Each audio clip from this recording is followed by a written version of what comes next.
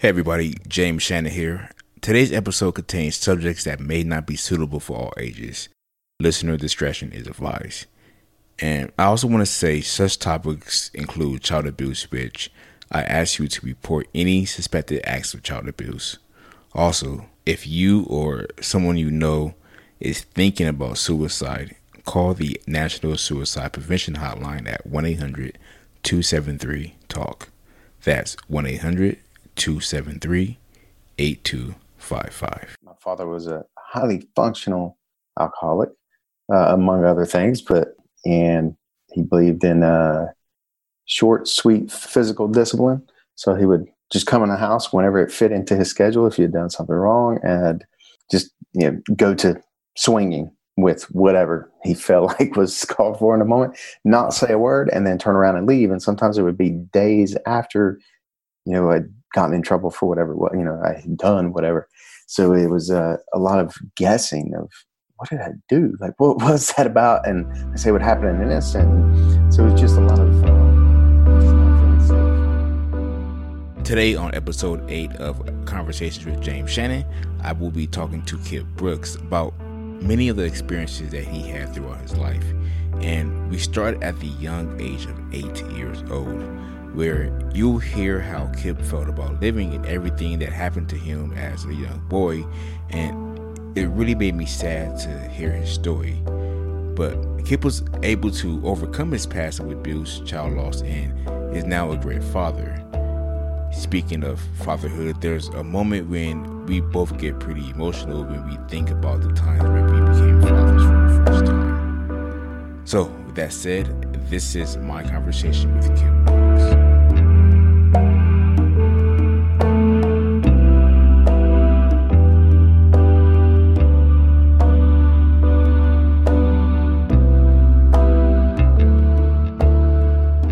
Today, I will be talking to Kip Brooks. He is a certified trainer and master practitioner of neuro-linguistic programming and holds certificates in mental and emotional release and hypnosis from the Association for Integrative Psychology. He is a John Maxwell certified speaker, sales trainer, and coach. Kip holds certificates in youth empowerment by YouthMax and YouthMax Plus. He is also certified by the Life Coach Training Institute and is trained and certified in neuroscience, soul healing, and healing touch. Kip Brooks is a best-selling author, certified international speaker, and an empowerment and breakthrough coach, and the co-founder of Brooks Empowerment Academy, along with his wife, Marina. Kip, thank you for agreeing to have a conversation with me today. Oh, absolutely, James. I really appreciate and honored to have been invited. So thank you for allowing me this opportunity.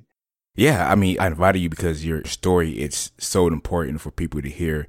And I want the listeners to understand everything that you went through. And so I want to begin with your childhood. I know you struggled with suicidal thoughts since the age of 8. What makes an 8-year-old think about ending their life, or why were you thinking about it? Obviously, being that age, like I didn't know that someone could actually take their own life. Luckily, I was too naive.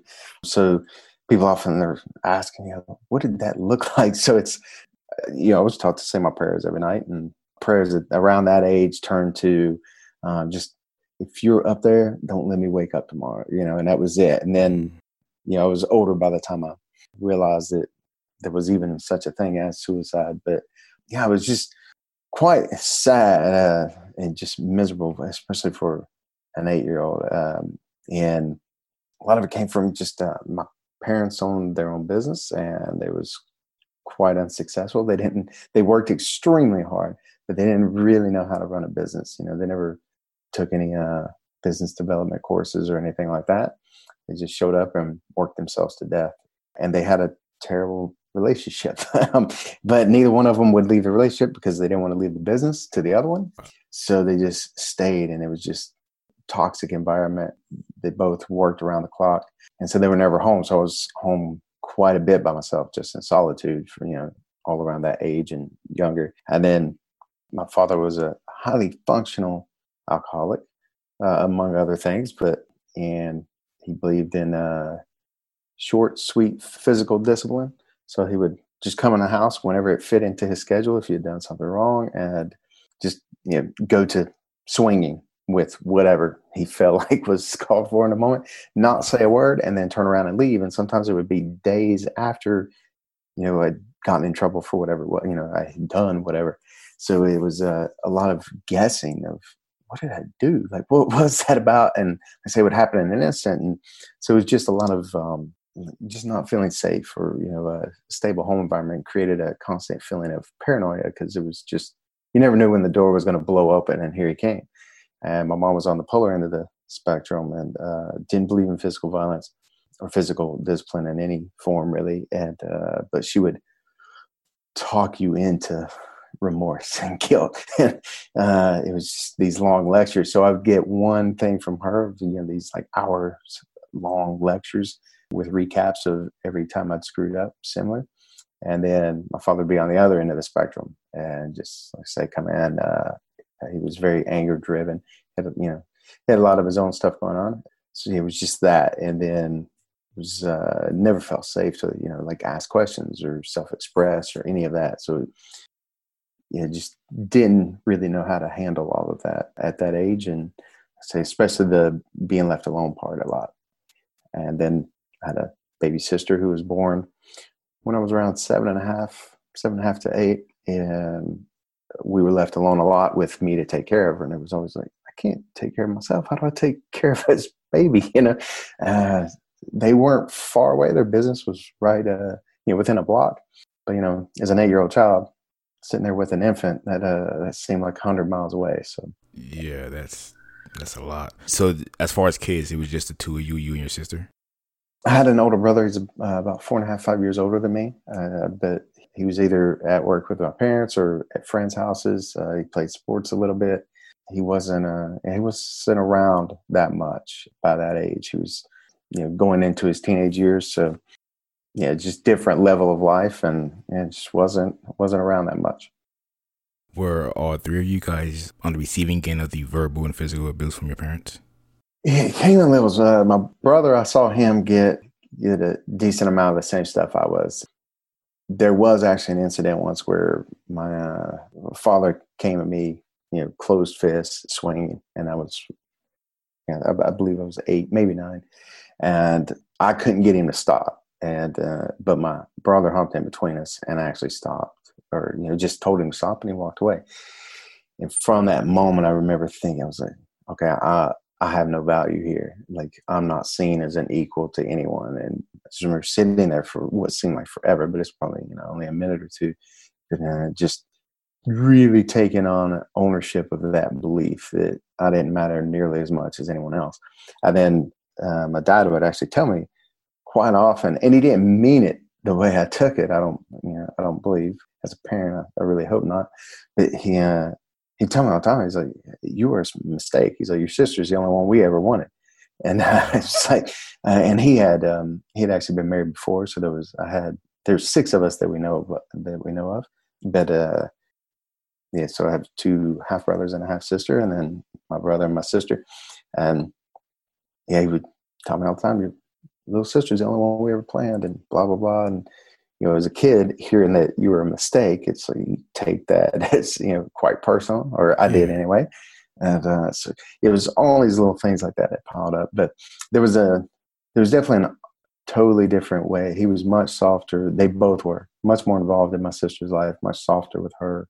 My brother had a little different life, and even friends of the family would make comments to me growing up. They're like, wow, you really get treated different than the other two. Because my brother, he was able to get away with more because he was quite a bit older. He could add more value to the household as far as, helping them at their business, things like that. And then, of course, my sister was the only girl and the baby and, their last child. So, and also they were in a different place in their lives at that point. So my mom would volunteer with my sister's school and things like that. But no one actually ever set me down and explained it to me. So I would see all this, and I wasn't even allowed to really play sports much. I played soccer for 2 years, and I don't think my parents ever caught a single game, even when I was in the playoffs. But then I had to drop out of that. I had to drop out of martial arts, piano, all this other stuff, because they're like, it's just too big a headache. So all that stuff piled up is I'm not worth it. Is what it basically boiled down to is how I took it as an 7, 8, 9-year-old. so young, and you have children yourself, right? You got 3 of them, right? Yes. Yeah. Do you think the way you were raised and the things you've been through, has it had an impact on how you raise your kids now? Oh, tremendously. Yeah. I mean, wish I could say it was like the perfect super dad or whatever, but definitely not. I screw up all the time. Don't spend nearly enough quality time, but I get frustrated with them, all the same stuff as any other parent, but it's definitely, it has made me more intentional. Like, one thing, if I did anything at all right with any of my kids, is I told them from the day they could understand it, and I would remind them all the time, was you always have a right to ask me why. And it's like, whatever I tell you, you always have that right. And if I tell you because I said so, then you don't have to do it. And it's like, I even gave them a note at one point. I was like, because if I can't give you a true reason, then I'm just copping out. And because of one of the positive things about the way I was raised is I realized I wanted to be more intentional. And I didn't ever want them to feel like they were brushed aside, like I felt so many times. Yeah. And, especially when my oldest, he's a few months away from being 13, but when he was turning 8, I started having all kinds of anxiety come up and different things. And then it dawned on me, I was like, oh man, I remember what I was like, what I was feeling when I was that age. And, it caused me to definitely do little check-ins with them in different ways, and check in on what their love strategy is, and, how I was showing up to that and everything else. And they're doing fantastic. You gotta say, I'm really proud of all of them. I mean, they're humans. They're having their own experience. They all have their flaws and their issues, but I'm really proud with how we've done with them. That's awesome. Being a dad is one of the most amazing things for me. My mom, she gave me away when I was 2, and my dad was never in my life. So I always wanted to be there for my kids and be a better parent to them than the ones I quote unquote had. So I'm glad that you guys are doing great with your kids. But speaking of children, I know you lost a child, right? So that was in 2010. I had a daughter, and she passed away shortly after birth. She had a birth defect that affects the formation of the brain. And we actually knew prenatally that if she survived birth, we wouldn't have, regardless, it was going to be a fatal outcome. And so I had time to prep and, just get used to the idea. But that woke me up a lot, obviously, in a lot of different ways. And I think now, I was involved quite a bit with different parent loss groups, and especially as a father, because there's not a whole lot of support out there for dads, or really men in general. Yeah.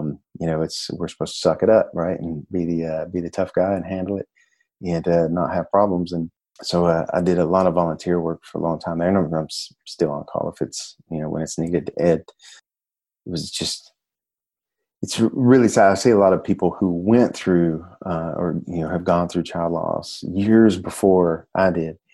And you talk to them now, and whenever you bring up their child, they'll have a look in their eye where they relive that pain, like just for an instant, sometimes longer. But it's always like the first emotion is some sort of like sadness, sorrow, or pain. There's something, and my heart goes out to them, because they might get to, anyone who's ever lost a child, my experience is, everyone I've talked to says, they love to talk about them. They'll talk about them anytime, because no one ever asks about the child you lost. It's taboo. And, but whenever anybody asks me, it's like the first experience I have is like a joy and a pride and a gratitude, because just the journey we had from her, like so much positive came out of it, that by the time she actually did pass away, it's like I'd already had like healing and closure from that. And I mean, there was obviously still healing and closure to do beyond that. But there was just so much fulfillment, because I became very intentional with her, and then just how I started showing up in life as well. So it just opened my eyes to so much. But we signed her up to be an organ donor, and at the time we were told that couldn't be done for numerous reasons. They had a laundry list, but the main reasons were, well, for one, the way the laws are written, and her condition kind of falls in this gray area, because it's a very rare condition. They didn't know much about it, so they've never studied it. And they're like, it gets looped in this gray area, even though there's like nothing that was wrong with her could be passed on or anything like that. So it's just real odd little. Well, I learned a lot about how laws are, and I don't ever want the job of having to write one. But at the time, I really didn't understand. I was like, "This is stupid. I'm trying to help you save other people and keep them from feeling what I'm going through." And so I was hard headed and just kept knocking down doors, looking for other options. And then the second thing was a huge block for us. There was no protocol at that time for organ donation for a child that young, for infant to toddler age, and they always figured it was too taboo. But they never told me that, so I didn't know what I was up against. I was just going looking for help, and through all that, there's a protocol now for organ donation of children that young and toddler age and younger. And actually, the organ procurement organization that we worked with, they actually headed up a lot of the trainings. And got the movement going. And they even trying to help the situation, they even discovered a fairly new technology at the time for liver cell regeneration and things. And it was huge overseas, and they brought it here and got tons of funding for it and everything. And so, there was this huge shift in the world in the way of organ donation. And we were kind of at the forefront for the ripple effect. And after seeing all that, for me, the biggest healing thing was I had a realization, because obviously being as depressed and suicidal as I was at such a young age, there was a lot of deep rooted, damaging beliefs and a lot of stuff around self-worth. And after seeing everything that happened with her, I was like, it made sense to me. I was like, I see exactly why she was brought into my life. And it was to wake me up and make me realize that every single life on this planet has value to add. Everyone. Yes. And especially me. And I was like, whoa. And I just got chills again. Like every time I think about that moment where that clicked, I get just goosebumps everywhere. Because it's like everyone truly can make an impact, can make the world better. Maybe it's, making 5 people feel better, or it's 5 billion people. I don't know. But it's like we all have something. We all came here with something to add, and I made a choice from that moment. I was like, I'm not going to allow this moment, her life, to go in vain. I was like, and to do that, I've got to quit letting my life go in vain, and it's time to step up and take it to another level. And that created a huge shift in everything about my life from that moment forward. And I owe it all to Skylar. So. Yes, so true. Every life can provide some kind of value, even lives that aren't around as long as we would like them to be. So I'm glad that you said that. And then I know that you had this moment where you had this gun to your head, but you didn't pull the trigger because something happened, right? Yeah, yeah. I've had a few little aha moments in my life. It's funny how we go through so many transformations throughout our life to get to where we are. And I was 14, so when I was 8, I didn't know suicide was a thing. And but either way, somewhere around when I was like age 10, I had my mother's father actually committed suicide. So then all of a sudden it was on my radar, like I knew it was a thing. But by that time, like I said, my sister had been in my life, and she and I connected from pretty much the first moment we met. And I was always the person who could get her to stop crying when no one else could, and we just had this different level of a bond, especially when we were at that age. So I was very protective of her, and always wanted to keep people safe and help people, take care of people, even as a kid. And with her, I had this just belief, and I was like, well, if I'm not here, all this crap that's happening to me is going to get dumped on her. All this just head trash, everything. I just had this idea that God was out for me, and it's like if I'm not here, then she's going to get it. And I can't allow that to happen. Yeah, I was like, I'll stay around at least until I know she's strong enough to take care of herself. And then somewhere around age, shortly after I turned 14, we had moved that year, a few weeks before my 14th birthday, to a couple hours away, new school district. I knew no one. I had a funny accent compared to them. I was from the mountains, and now I was living near the city. All this stuff. And then I dislocated my knee 3 or 4 days before school started. So I'm there with a big leg brace and crutches, and just all this stuff. And, it's puberty, it's everything. It was like the most awkward moment at time that I could have possibly gone through, changing schools and everything else. And then we lived here for like 2.5 months, something like that. And I went back home to visit a cousin for like 2 weeks, and then came back to where my family was living, my parents were living. And I go to the house and there's no one there. And they had moved out. And we moved to a new house, and or a different house than where we were living, at a much crappier house. And no one told me. So I spent the day like just roaming around town like a homeless person, trying to figure out where we lived. And they just forgot to tell me that we were moving. And finally, I went to their work, found people, figured out where it was, and it just, that was kind of like just another little dig at my self-esteem. I was like, wow, I matter so little that they can't even tell me when we moved. And let's say, they had all kinds of stuff going on in their life. So who knows what happened, but that was kind of the nail in the coffin for me at that point. And so I snuck down. I had this whole little plan of sneaking out of the house late at night, sneak down to this area near the lake on this little cove. That's where I was going to do it. Because again, I wanted to be away from the house. I wanted to protect everybody. I didn't want them coming to find it or anything, especially if I say my sister. And then I sat there holding the gun and pulling the trigger. And as I was squeezing it, something inside clicked. And I just got probably more angry than I've ever been in my life.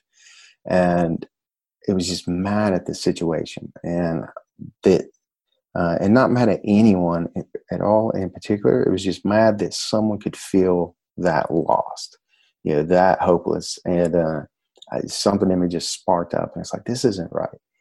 And I was like, no one should feel this way, and especially a kid. And it's like, if I ever figure out how to make it out, it's like, I hear all these stories about people being happy and loving themselves and all this stuff. I was like, if I ever figure out how to get there, I'm going to spend the rest of my life helping others do the same, inspiring them somehow, doing podcast interviews, doing whatever it takes. And that was it. And I packed up and I went home, snuck back in the house, and that was it. Wish I could say I woke up the next day, all happy-go-lucky, having a realization and a transformation like Ebenezer Scrooge did. But it didn't quite happen that way, because I still had a lot of baggage to deal with, and I was 14 and I was still in the same environment. I didn't know how to do what I wanted to do. I knew nothing about personal development at that age. I actually didn't learn about that for another dozen years or so. And so still a whole lot of self-torment, over quite a few years. And then, finally one day woke up and realized, okay, what I'm doing is not right. Let's try something different. I didn't know what that looked like, but I was like, well, I know what I'm doing that I don't like. Let's do the opposite of that and see where I end up. And it just kind of started that way.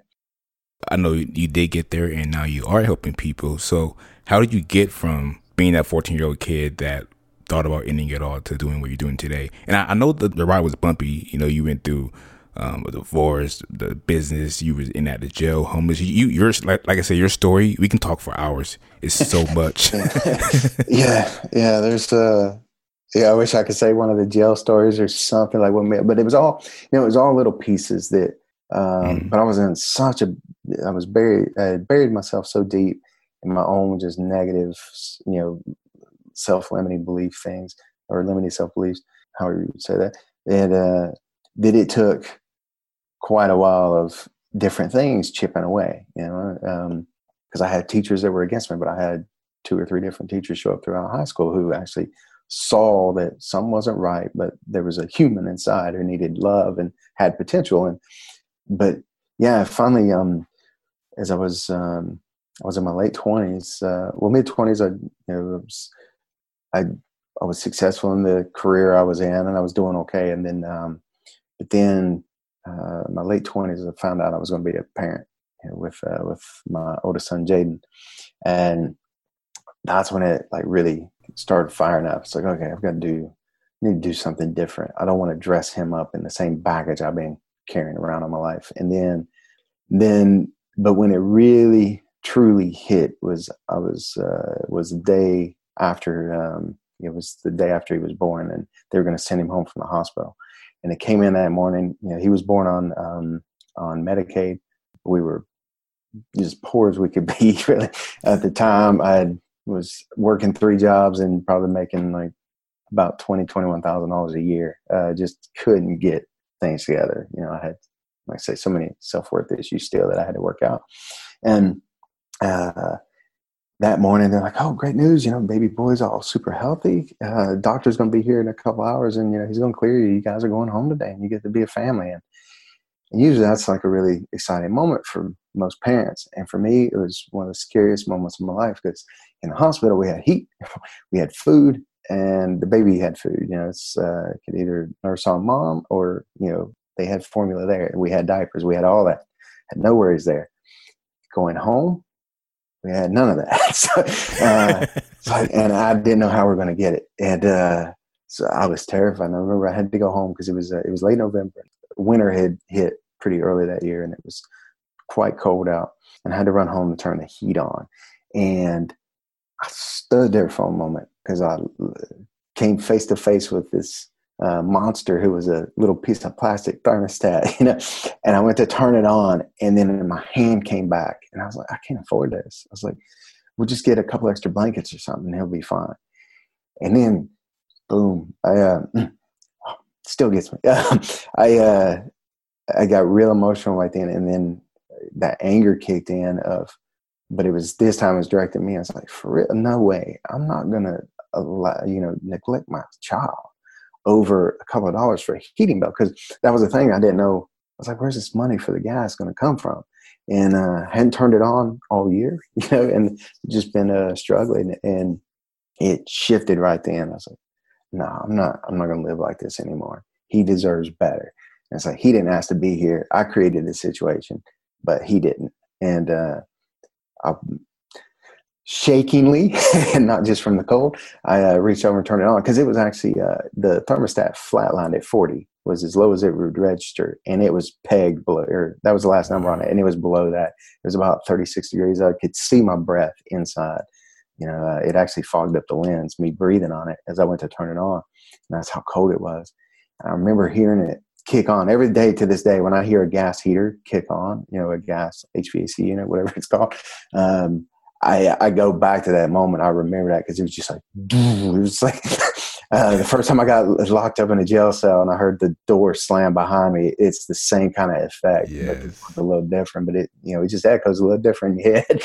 And I stood there for a moment. I had some tears, a lot of fear, some trembling. And I was like, all right, I don't know what I'm gonna do, but I'm gonna figure it out. And I blew out of the door before I caved and turned it off and drove back up. I got him, and I remember holding him in my arms, and at the hospital while his mom was getting ready. And, they say babies that young can't focus, and they get it. You look at their eyes and they're all kind of just distorted and foggy and defocused. And they're looking all around the room, but it might only happen for a split second. But to me in the moment, it felt like it was an hour. If he was looking all around, and all of a sudden we made eye contact, and he just stopped. And I swear his eyes focused and everything else. And, it's probably all made up in my head. I'm totally aware of that. But right then, as soon as he did, I couldn't look away if I wanted to. And I promised him right there, I said, I'll do everything in my power to make sure you have the tools and never end up like this. And I was like, I promise you, I'm not going to be like this anymore. And I went to work. And like 10 months later, I almost quadrupled that income. And it just kept climbing after that. And then it was no looking back. It was it was an amazing transformation in that one. Oh, Kip, that's speaking to me. So I'm getting emotional because I can relate to it. At 19, I just got out of jail, met my daughter's mom, got pregnant. And then that moment you said that you had the hospital, the same exact thing. Like, I remember begging the nurses to let me take some diapers home. Some extra diapers. Because, I slipped some in the bag, man. Right? I was jacking everything I could. And then had that moment, I remember telling my daughter, she was a couple of weeks old, and I'm like, you have to be better than me because you can't live the same life, and I can't do this to you anymore. And I need to stop having fun in the streets. I'm 19 and I need to make a change. And that's why when you were telling that story, I was damn near in tears. Like, I get it. And so now you're here helping people. Why do you think your story is important? Why do you think people need to hear it? That's I do group coaching. I speak at seminars and things, and I work a lot of one-on-one with people. And now, specifically, I work with in a lot of, with a lot of men and men's empowerment and transformation, things like that. And it's funny because everybody, just about everybody I ever work with, talk to, or when I do mentorship and youth empowerment work with kids and things, we all have this idea. It's funny because we're told when we're younger that, oh, you're special. We're all special. We all have something to give and all this. And it's funny because, and it's sad because we take ownership of it. We believe we're special, except for the places we tend to believe we're special is, I'm the only one that has this problem. I'm the only one going through this crap, and that side. And we really, as we grow up and we get battered and bruised a little bit by the journey, we lose sight of that true special quality we have. And, whatever that is for each of us. And, whenever work with people, they always come to us like, oh, no one's going to understand. They're always kind of timid, kind of telling me what's going on. And it's like, look, one thing I can promise you is I'll share a little bit of my story with you. And once I do, I can tell you I've never met anyone who I believe it was as screwed up and lost as I was. I was like, maybe I will one day. But still, that person has possibility too. It's like we all do. But I was like, if I can overcome what I did and get through, because the hardest thing I ever had to do, and I know you can relate as well, James, is not like actually getting out of all that and changing everything. It was just believing that I could actually do it, that I could actually do it, and that it was possible for me. And once I figured that out, it's like, damn, anyone can. And actually, for a little while, it seemed like I started noticing that pattern. It's because we get addicted to, like, everybody wants a little bit of fame somehow. And unfortunately, in our culture, unless we're like superstar athlete or big time actor or something like that, like the way most of us get our fame from our credentials and our celebrity with our friends is by who went through the most crap. And we keep wanting to share our story, and then we relive it over and over. And I started noticing that in my own life. It's like, man, there was a secondary gain for me being the guy in the group who could take the most crap from life. And I was like, whoa, shake that off, man. It's like, I've taken enough. I don't need any more. But it's, I guess it's like, everybody has someone that loves them. It's like, and most people, by the time they reach out to me, like they want to fix themselves. So it's like, okay, you coming to me shows that there's something in you that is there, and you want to go get it. You may not know how, you may not even know exactly what it is, but you want to go after it, and it's there. It's like, I never had that. It took so many people outside of me to kick my ass into actually waking up to it. So if I can pull it off and convince myself, when I had decades of limiting beliefs and programming, telling myself, I got to the point when I was a teenager, I wouldn't even walk by a mirror anymore, because every time I did, I would just sit there and have a conversation of how much I hated the guy looking back at me, and like actually scream and yell at it. And then it just got to the point where I would cower away from mirrors. And so my hair was never taken care of. I always wore hats and stuff because I didn't want to see a mirror. I absolutely hated the person I saw. And now, it's totally different, but it's like we all have a story. It all inspires somewhere. It's like, don't build up all the scars I've had to over time. And I've met people who have a story that make mine look like a day in the park. Several friends who have stories that just blow me away. That's the thing, we so often think that we're the only ones in our crap. So no, everybody's had their own experience of it, and we've all had a tough life. And there's beauty from it every single time. It's taught us something. Told you before we jumped on the podcast, it's like, I'll share whatever. Because if it inspires one person to just not jump off the bridge, or, not run out on a kid or whatever, it's like, then my work is done, and I can be proud and happy with the life I've lived if I can do that. Yeah, your story, it makes mine, to me, do like nothing. I'm like, wow, like if you inspired me. If he can get to the point that he's at today, then I wish I would have heard your story a long time ago. Then maybe I would have felt better about myself back then. So yeah, your story is amazing. Now, I know you primarily help out men. Is there a reason why it's more men? Because I think you do men, and your wife, she she helps the women out, right? Is that how you guys do it? Yeah, yeah. We actually, it's funny because actually, right now, I think I have more female clients than I do men. Even though Oh, I say that it's like I work with men, but part of that is too. Actually, we do. We have a lot of techniques for like trauma release, phobias, and PTSD, things like that. And so we also together coach other coaches and certify them in those techniques so they can get all these breakthroughs with their clients that we do. And but yeah, I used to do both, and then just realized, there's a lot of women's empowerment coaches out there, and there's a lot of amazing women coaches out there, and it's like there are some amazing men's coaches. But as I kept growing, and I have 3 boys, and as they get at different levels in life and different ages, I'm like, I don't know, I'm really prepared to raise these guys. And so I kept focusing on working on myself, because like I say, my father's not what I consider, a healthy male role model. And the only male role models I had growing up were alcoholics and drug addicts. And so, man, I need to do some more work on that and find out. Like, I have a lot of theories about whatever it is, but I want to actually understand what it means to be a true, healthy, masculine man.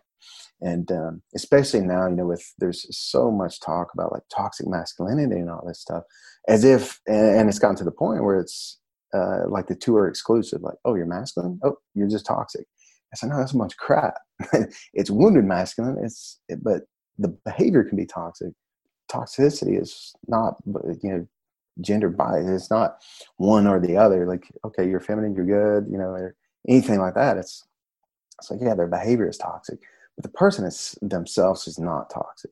right. Everyone in this world came in as a sweet, beautiful person, soul, child, boy, girl, whatever. And then things happened in their life that made them believe that the way they behave, in these toxic patterns, made them believe that that's an okay way to live. But we all have the desire to want to do good and want to be good. It's just, our perception of how to interact in the world has been scrambled somewhere along the lines, through, who knows what. But one of my favorite quotes, so there's 2 different ones I heard that kind of say the same thing, and I love them both, and I try to keep them in my head at all times, because I used to be the world's greatest at holding a grudge and judging others, right? And Abraham Lincoln said, "When I make my friend my enemy, do I not destroy my enemy?" Dadgum, if I could say that right, it'd be awesome. He said, "When I make my enemy my friend, do I not destroy my enemy?" And I was like, wow, that's a different way to look at it. And then I heard another one that several different people say it in so many different ways, but basically, if you knew everyone's story, you couldn't help but love them. When I first heard that, I was like, nah, man, some people are just jerks. But then I wasn't ready at the time. And then over the years, as I kept thinking about it, I said, you know what? If people knew me back then, like, how many teachers wrote me off and would just kick me out of class just as soon as I walked in because they saw my transcripts instead of seeing me. And I was like, man. And then finally a teacher one day told me I wasn't my transcripts.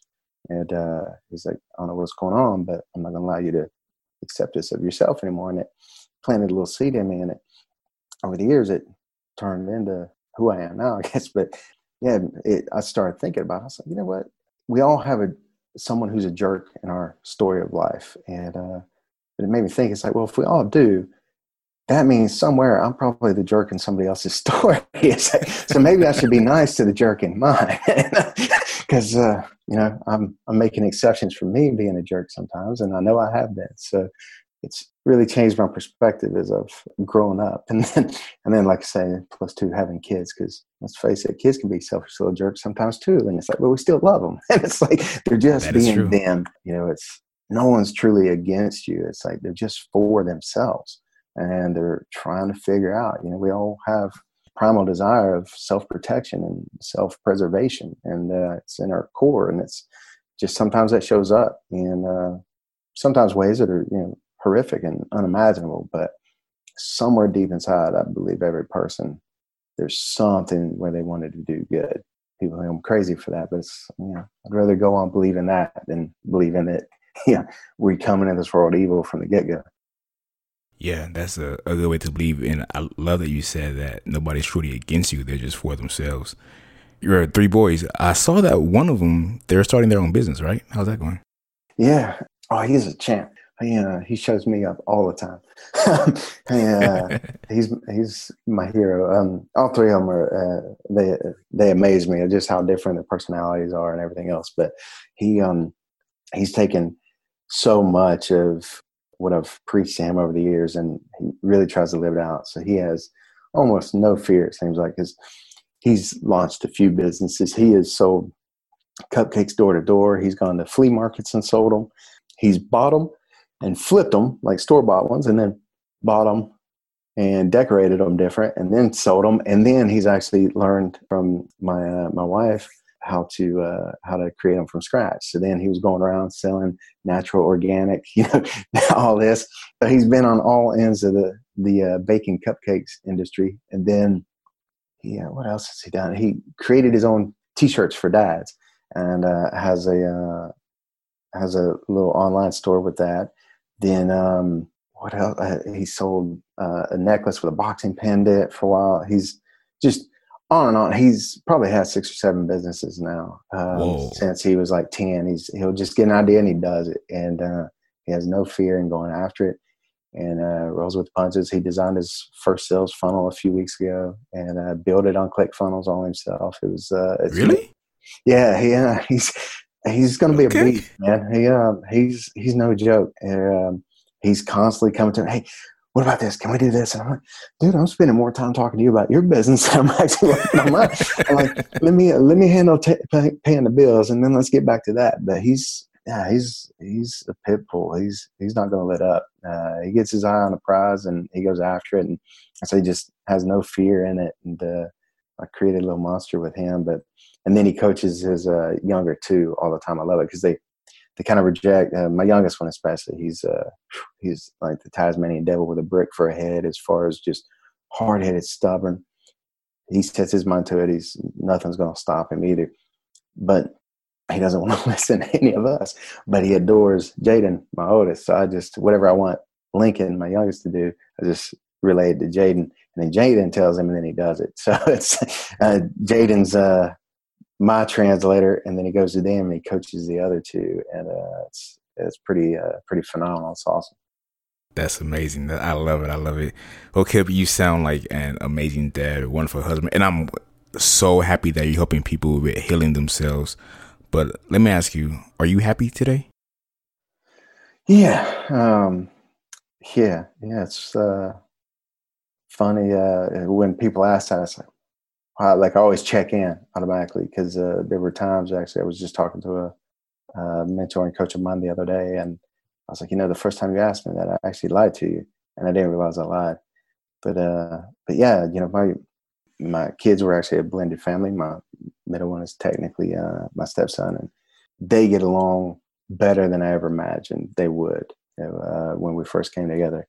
And then my wife and I, we have a solid relationship, and we constantly are working at it, and working on ourselves, working on the relationship. And it's so see the fruits of the labor of going through the work. And it's just like I tell clients when they come on, I'm like, if you got to be the one to put in the work, I'll put the steps for you, but it's like, and as long as you do it, I'm telling you, it pays off.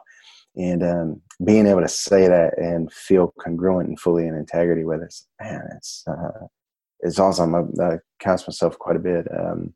Getting teary-eyed lately, just in gratitude to think back. It's like, wow, where I've been. It's like, been homeless 2 different times, been in jail, and it's like, man, sitting in that jail cell, the last place I ever thought I'd be in the world was where I am now. And when they locked that door, I didn't think I was ever going to see the light of day again. So you had to think all that and be here. It's healing. It makes, so you know what? All of that was worthwhile. And I'd go through it again. I hope nobody ever goes through it, but I would totally go through it again to get here. It would have made it 1,000 times easier to know this is where I was going to end up, if I'd have known that then. But obviously it takes something away from the journey. We're not supposed to know that. So, yeah, it's been a beautiful ride in so many ways. Damn, Kip, and I want to be mindful of your time, but what you just said, it again spoke to me, because I don't know if this was true for you or any of your clients, but I've been homeless. I've been in jail. living through poverty, but I've always been ashamed to tell people, like, I don't want to be judged by it. But it's just like we were talking before we started. That's part of my story. That's who I am. I'm not afraid to speak on it now, but I was for so long. Was that true for you, or is it true for any of your clients that you deal with? Oh yeah, and one thing too is this is something else that brought me into the men's work, because I learned quite a while back. So, well, women are naturally more fear driven. Men are naturally more shame driven. And so, women go into a parking lot late at night, like they're thinking about, man, I could get attacked, all this, like it's going on in their unconscious and all the time. And man, we don't really think of that, a whole lot. And, certain little shady, dark areas we proceed with a little caution, but it's like talk to women, especially, when I'm in a seminar or something, and you do a kind of take a poll of the room, and almost every one of them will raise their hand saying that like within the last week, they feared for their life. Ask the same question to men in the room, and like maybe 10 of them say they have in a month, and but we are very shame driven, and it's because all the way back in the tribal days, we were taught like the tribe depends on us. You've got to be a good enough hunter, you've got to be a good enough warrior, a good enough leader, otherwise the tribe's gonna it's gonna be gone. And so it's constantly this thing of wondering, am I being good enough? Was that good enough? And then that way of being, that way of thinking got passed down, genealogically. And obviously now, like it's not that big a deal. Like if we make a mistake or we slip up, it's most of us are not at war, but few of us are actually hunting for survival. I have plenty of friends who hunt, but they're not actually hunting for survival. It's more for the enjoyment of it or whatever, and the sport of it, as they say.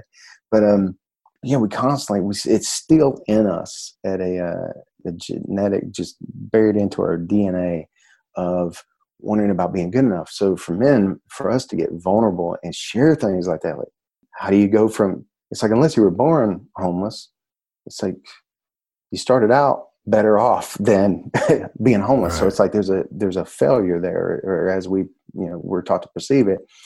So it triggers that of like, oh man, if people know, then they're going to think, they're going to have a picture of me every time eating out of trash cans or whatever it is. And there's that shame, because it's like, it's saying I'm not a real man, or I'm not good enough as a man, or, whatever, some form of that.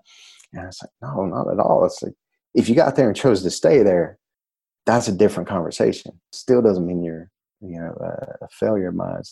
I don't believe there's any failure. There's just feedback. But it's like, man, it's like, just because you've been there, it's like the fact that you got out, that's what counts, and but we're not really taught to look at it that way, because we're also told, don't brag on yourself. Nobody likes a bragger. Don't be arrogant. Don't be cocky. And it's like,